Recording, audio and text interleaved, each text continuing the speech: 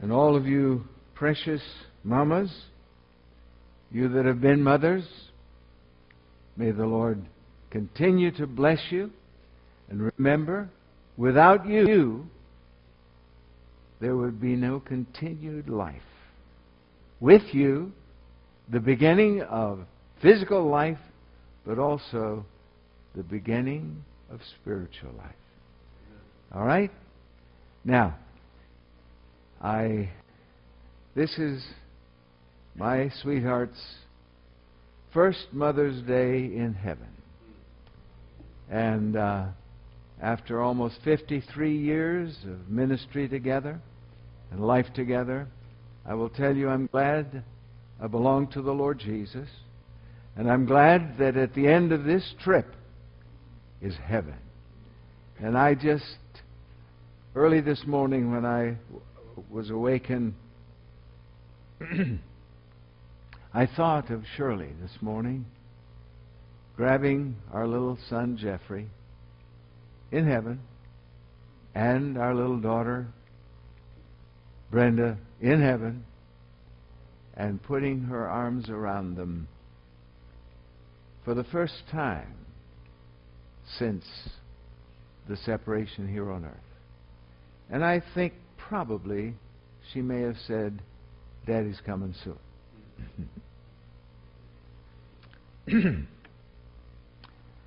Shall we pray? Father, now we place this service in your hands, and I pray, Almighty God, that you would just use this time. Allow us to recognize that you have gone before us today. And we'll thank you in Jesus' name. Amen. I would like this morning to speak on the subject, the God of power and His eternal selection. Now you go, wait a minute. The God of power and His eternal selection. Turn with me, if you will, to 1 Peter chapter 1. And I'd like to read a few verses for you. And I would love to have you mark these in your Bible, because I feel they're that important.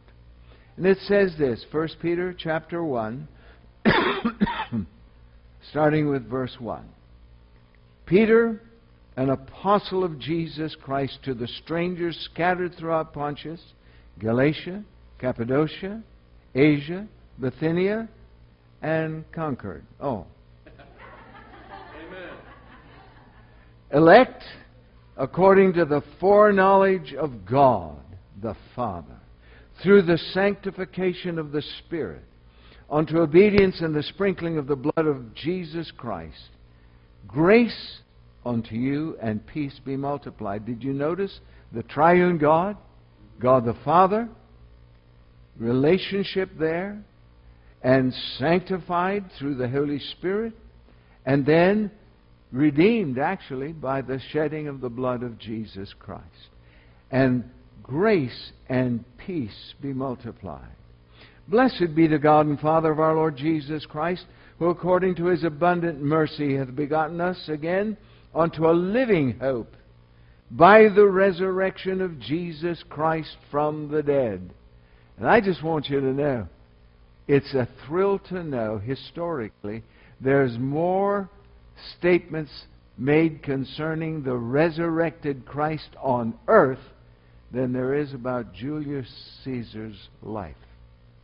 Just a little thing you ought to know. And I used to tell my seminary, you've got so much ammunition that you can't, somebody says, I don't believe it, that's fine, but they cannot disprove it. It is there. Amen. And then, all of us, we're brought to an inheritance incorruptible, undefiled, that fadeth not away, reserved in heaven for you. That make you a little bit happy? That make you a little excited? Amen.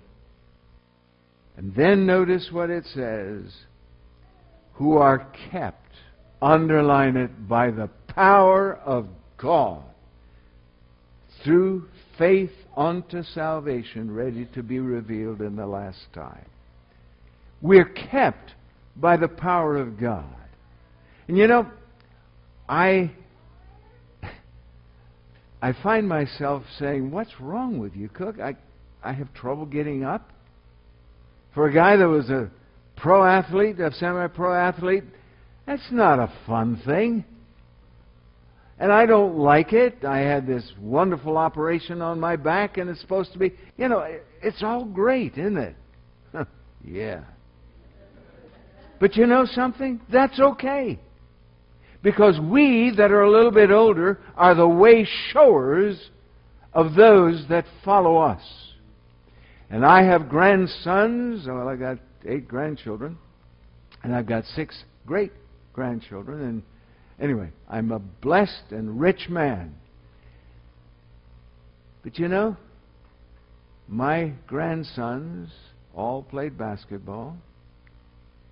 The shortest one, 6'2", and then set of twins, 6'7", then another guy, 6'8", and then the big guy, 6'10", and he weighs about 260.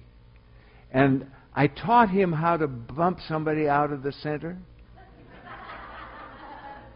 And I was watching him as the 3 of them played first string University of Bethel University, Minnesota. And I watched as they were playing Gustavus Adolphus. And here's this big 6'10" monster kid of mine. And I was watching him, and all of a sudden I saw the center. He was here, and then he was there. And the most innocent look on my grandson's face. And I thought, I taught him that as a... Yeah, I've coached a lot. Anyway, but God is eternal power. And we are those that have the privilege of being related to Him. I am so thankful that we belong to Him. But I want us to recognize something about God's power and His selection through grace. In the 84th Psalm, I find myself taken by several verses of Scripture. Psalm 84, and here is what he said in the Old Testament time to the children of Israel, to those that were there. Verse 11 says, "For the Lord God is a sun and shield. The Lord will give grace and glory." Grace and glory. And all of us as men, we need a special little area to help us with graciousness, don't we? And the more masculine we are, the more important it is. The more scholarly we are, the more important it is. The more prosperous and successful we are, the more we need to remember God gives us grace. And then it says, "No good thing will He withhold from them that walk uprightly." Now, I had the privilege of being raised in India, and I just got back from India just a few weeks ago.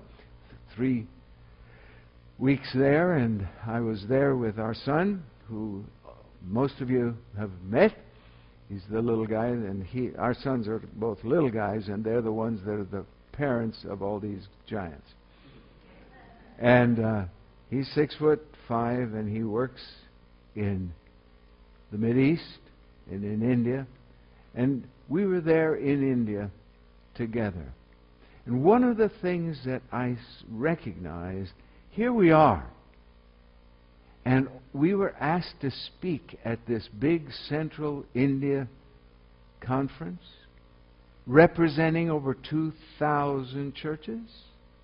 And one of the graduates of his Bible college, which some of you are interested in, one of the graduates who graduated 4 years ago, little insignificant, nothing, looks like a village man.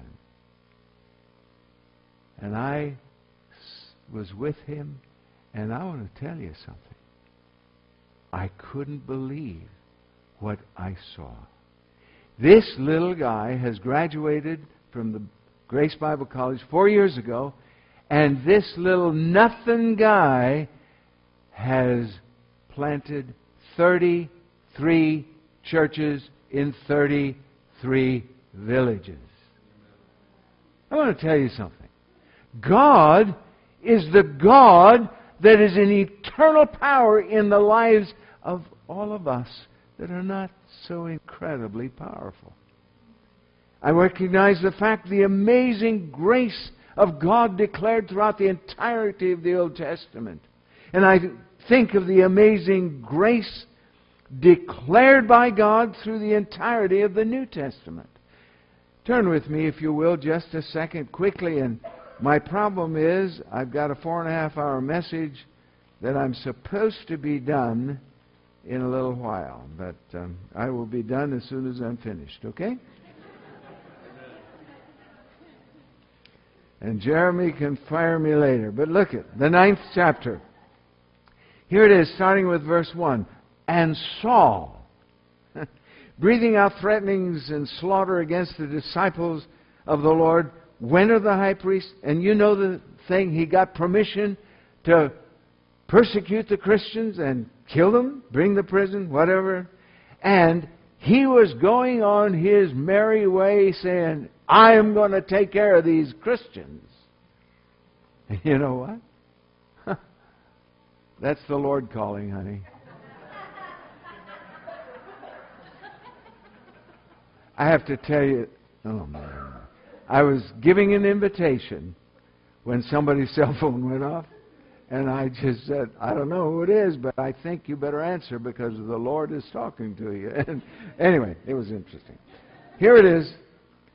And here Saul says, I am going to take care of these Christians. And then the Bible says, in verse 3, and as he journeyed near Damascus, suddenly the shining around him a light from heaven, and he fell to the earth, and he heard a voice saying unto him, Saul, Saul, why persecutest thou me?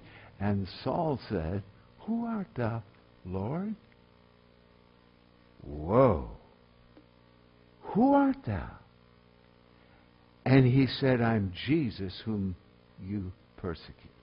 And he, trembling and astonished, said, Lord, what will you have me do? Whoa. God's power. Incredible here. The grace of God choosing Saul, and made him a Paul. And then I get awfully excited when I think of how God chose Peter. I don't have time to go into that, but if you have a chance, turn when you get home to John's Gospel, the 21st chapter, and it talks about Peter.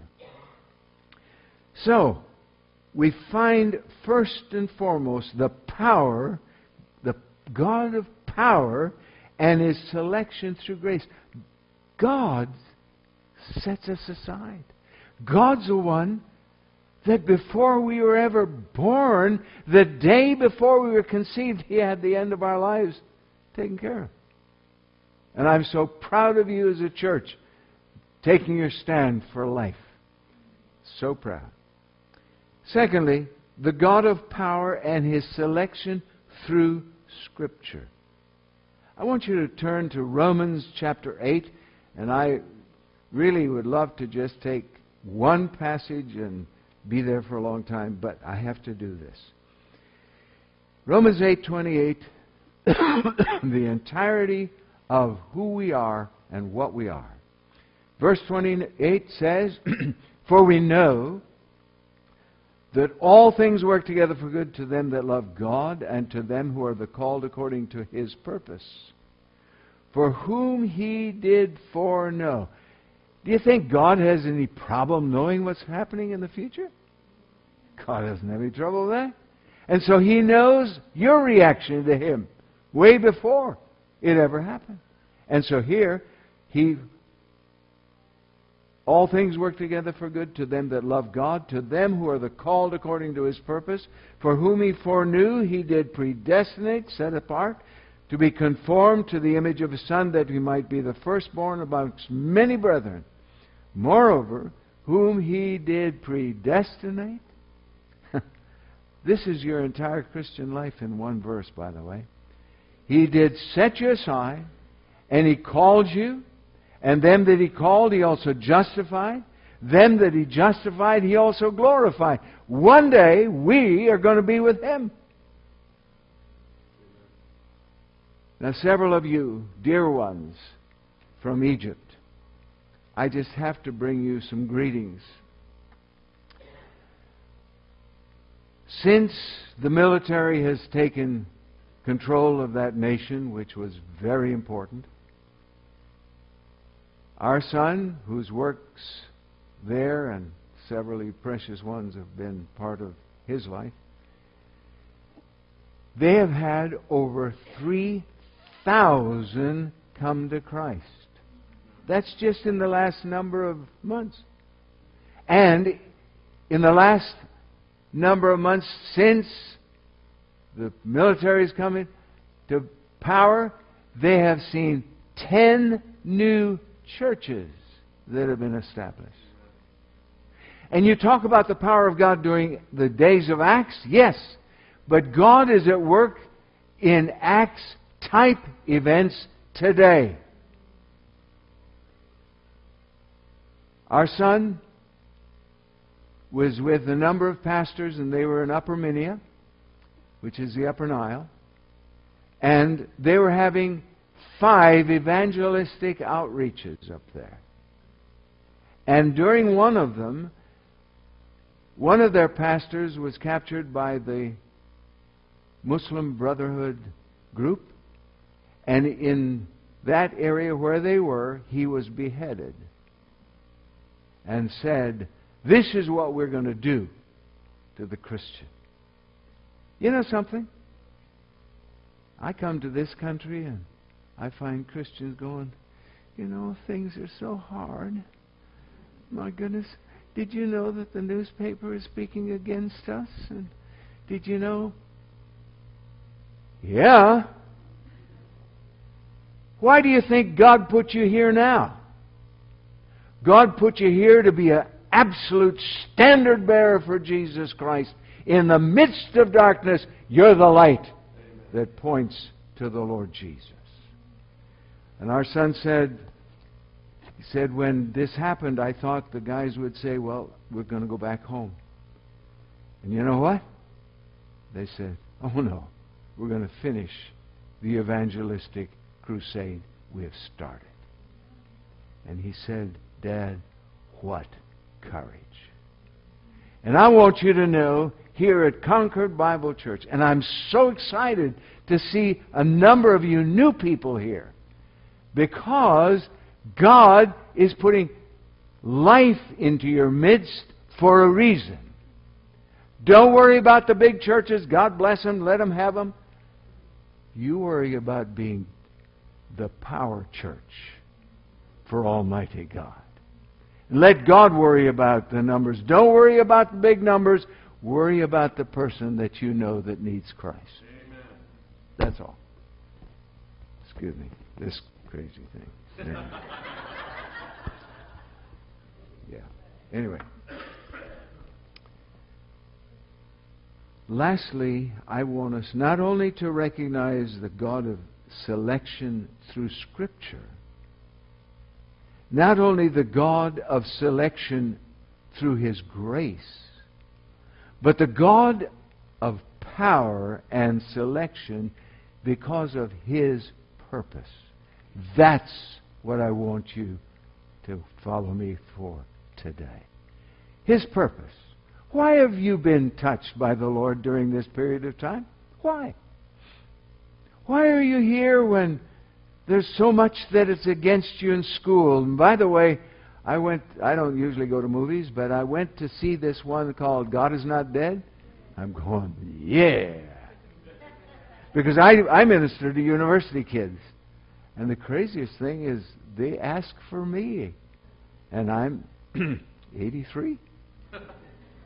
And they want to know. But God has a purpose. And that purpose, throughout history, the redeemed have been selected to accomplish His purpose. Isn't that great?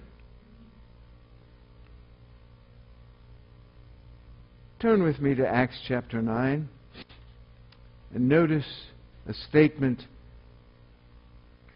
that starts at verse 10. And it says this: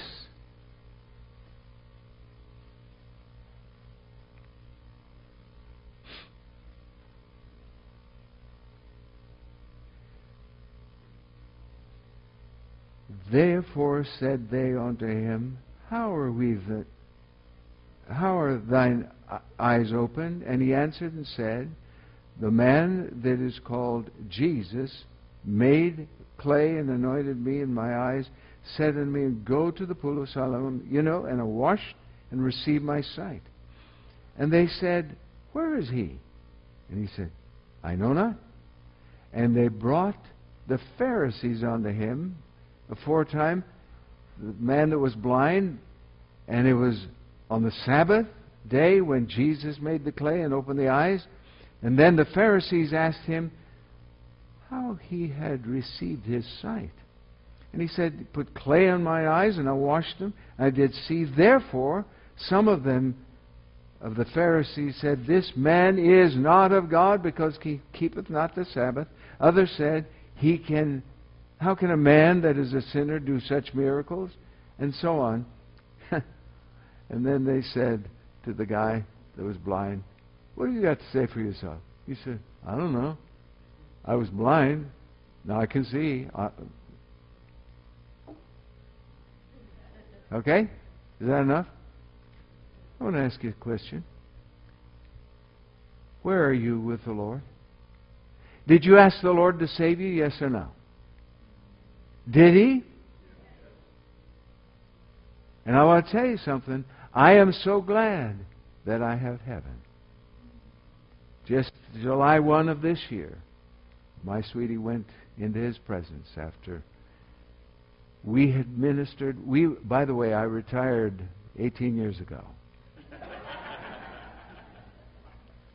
And since that retirement, I have traveled over 1 million miles around the world in ministry. And you know something? My little sweetie went with me. But the day before she went into His presence, our little great-granddaughter, 4 years old, she got up on the bed, and she was kissing her great-grandma. And she said, Good grandma, I love you. And then she patted her. And then all of a sudden she looked and she said, Great-grandma, are you going to see Jesus today? And Cheryl went like this. She couldn't speak for the last 3 months. Couldn't swallow. And yet there was never one day of reaction. And she went like this, like that, and then she touched our little great-granddaughter's heart and said, We are going to be together. You know something? I don't care who we are. There's nothing that is so incredible as to be able to say, I know in whom I have believed.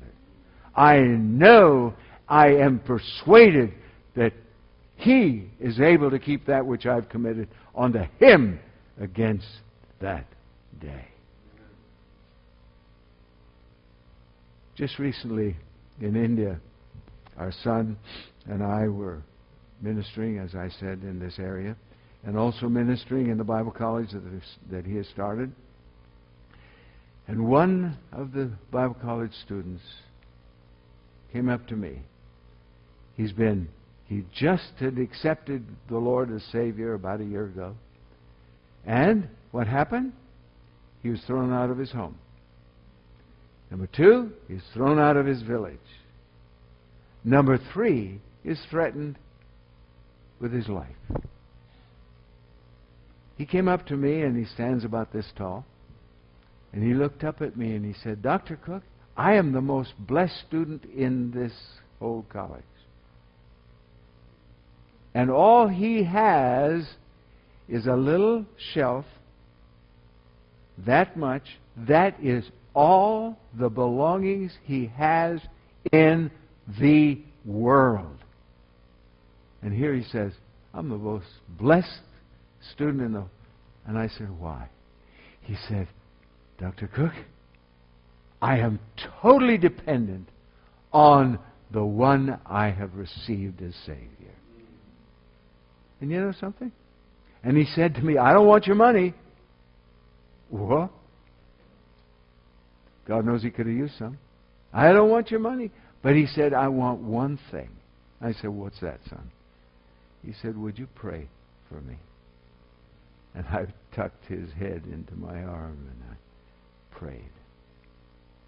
And then he said, pray that I will be a servant used of God in my India.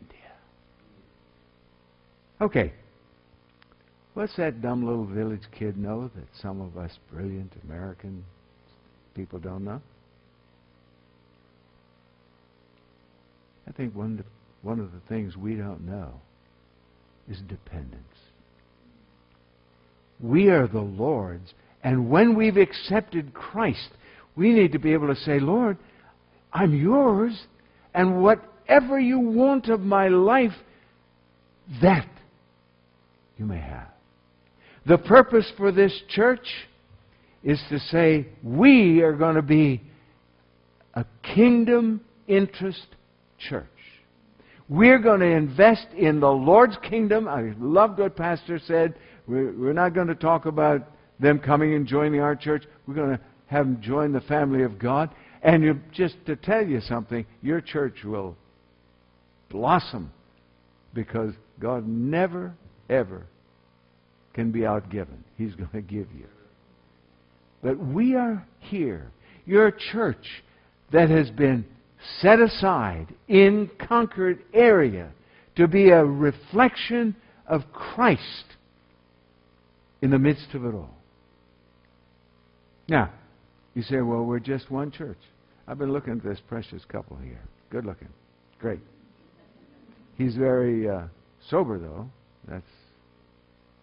But I've been looking. You're a special couple. And as a couple, they have a ministry that nobody else has.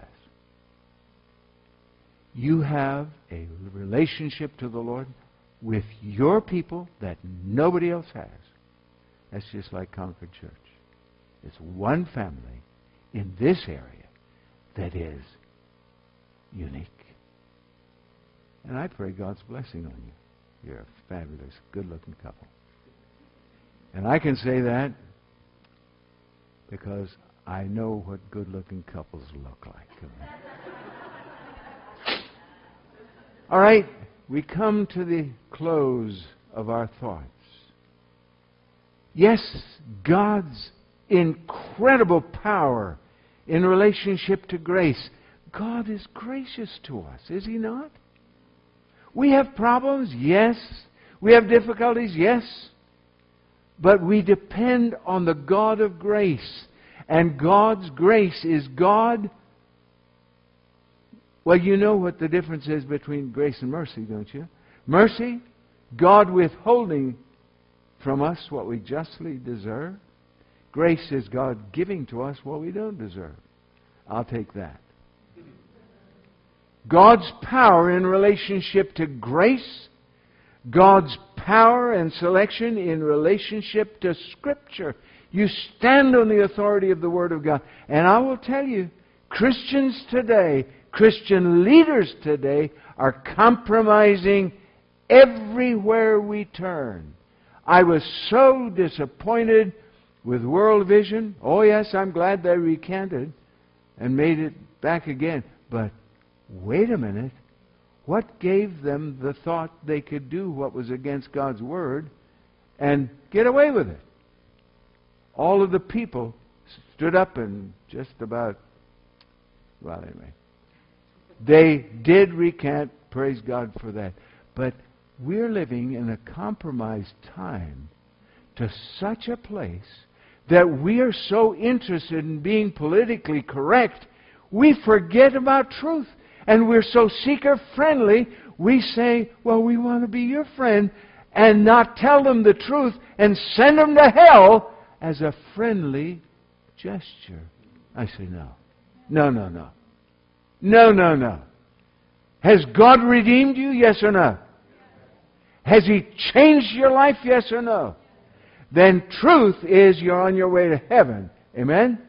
And that's not to be compromised. And God's Word is not to be compromised. And we need to stand and let this church be known. It stands on the authority of the Word of Almighty God. And it has not changed. It will not change. And it never can be changed. Because God's Word is absolute. And that's where we stand. Pastor, could I have just a couple? I've thought of a lot of things. And I've asked God during these days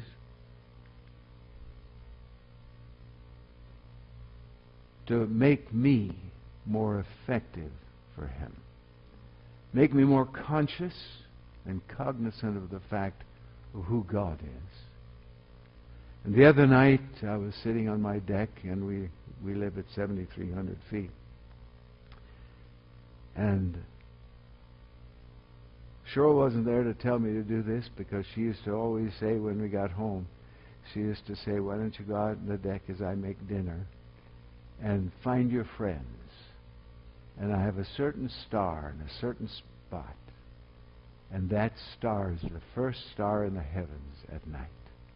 And I sit on that deck. And in Colorado, of course, we have skies that are as clear as crystal.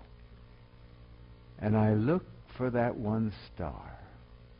And when it appears, I go, whoa! How many million miles away is that star? And here's the reflection, this reflecting that light to me from all those millions of miles away. And I go, and I'm taken by scientific things relating to that star in our universe. And all of a sudden, I say, wow, my concept of God, as I look at that one star. And then just in a few minutes, there are 7 stars around that star. And in just those few minutes, my concept of the greatness of God just grew 7 times. And when I speak at universities, I use this, by the way. And then, as I'm looking in awe, and I'm sitting there, all of a sudden, stars, stars, stars. And there are millions of them in just a moment. And I think of the fact, and my God created them. And I look and I say, what a God. What an incredible God. And we worry about some clown saying, you're a Christian and you got a problem? Good grief. We've got the Lord. We've got the God of the universe. We make no apology for Him. A few years ago, Shirley and I were in Rome, and we went to the catacombs. And that's where the Christians, you know about them, don't you? And I met a Filipino priest there. And I looked at him and I said, Galing sa Filipinas ba kayo? You from the Philippines? He looked, he said, you know my language? I said, yes. I said, what are you doing here? And he said, well, my last parish, I was talking about the resurrected Christ too much. And they assigned me here. And I said, and so what are you doing here? Oh, he said, sir, meron ako masaya ng Panginoon yan. I get so excited about the Lord. And he said, I talk about the resurrected Christ here in this place of death. I took him in my arms and I hugged him and I said, sige na yan. Mabuti yan. You keep up the good work. Then he said, can I take you to a place I don't take people? I said, I'd love that. And so we walked, and it was hot.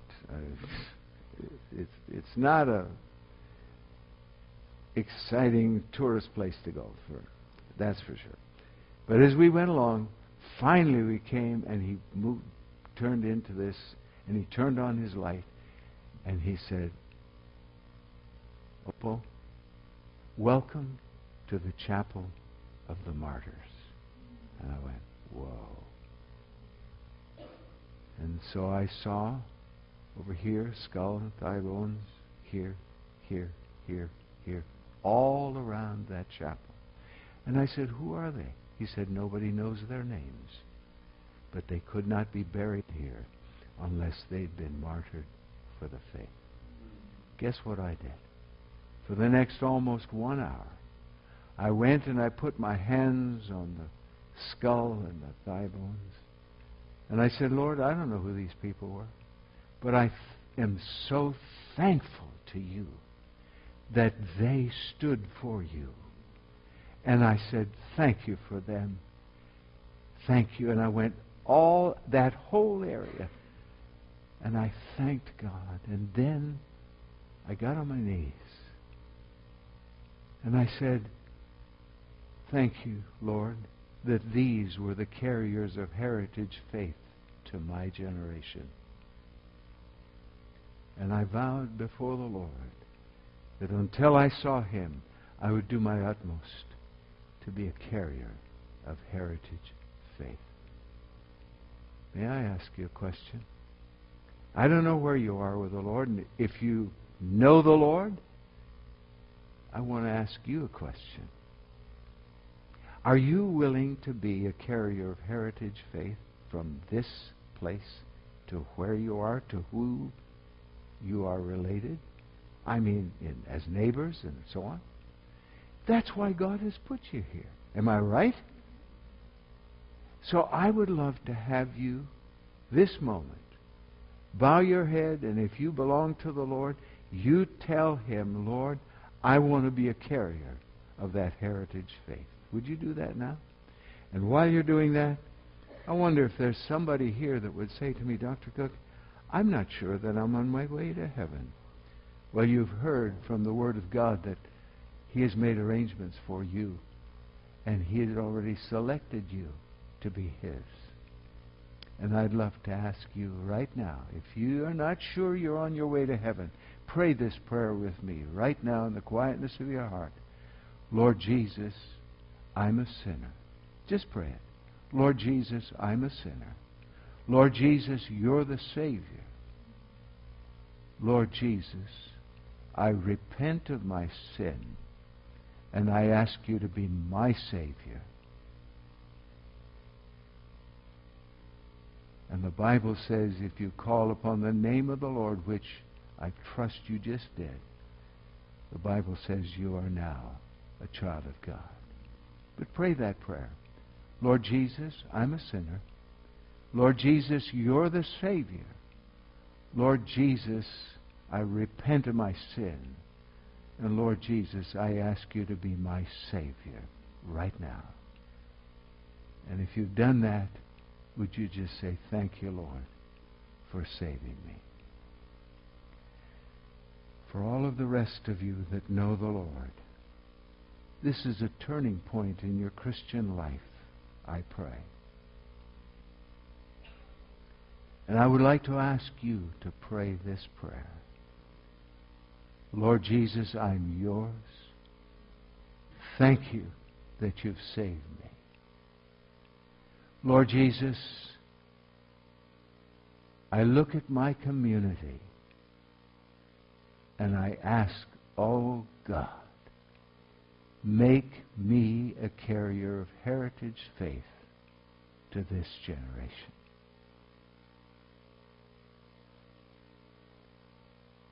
Lord, you have seen our hearts, and you've heard our cry.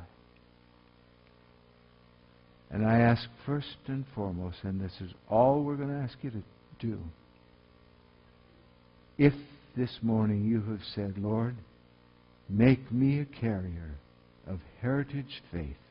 This is my decision," If you made that decision, would you just slip your hand up and put it down? Bless your heart. God bless you. Thank you. Thank you. Thank you. Many, many hands. God bless you. Lord bless you. Anybody else? Right now, say, Lord, thank you that I've had the courage to make that decision. And while you're doing that, I wonder if there's one person that would say, Pastor Jim, I'm not sure I'm on my way to heaven, but I prayed that prayer. I want to be on my way to heaven. Would you pray for me? Would you just slip your hand up right where you are and put it down? Anybody, anywhere. I want to make sure that I'm on my way to heaven. Would you pray for me? Lord, you've seen our hearts, and you've seen the decisions. And Father, because of the decisions of your people, great things will happen in this fellowship. And it will be because of you, nothing else. And Father, I pray your blessing upon this congregation in Jesus' name. Amen. May I just say thank you for allowing me the privilege of being here. And you know, if you get to heaven before I do, tell the Lord I'm coming, okay? More than likely, I will beat you to heaven. And if I do, I'll say, Lord, those people that conquered are coming. And when we meet, I'll meet you just inside the eastern gate over there, okay? And we together will go into the presence of the Lord, laying all rewards at His feet and saying, Thou, Lord Jesus, art worthy of all honor, majesty, because it's your kingdom. And we acknowledge you as our Redeemer, our Savior, our Lord. Until then, keep on, keeping on for Him. God bless.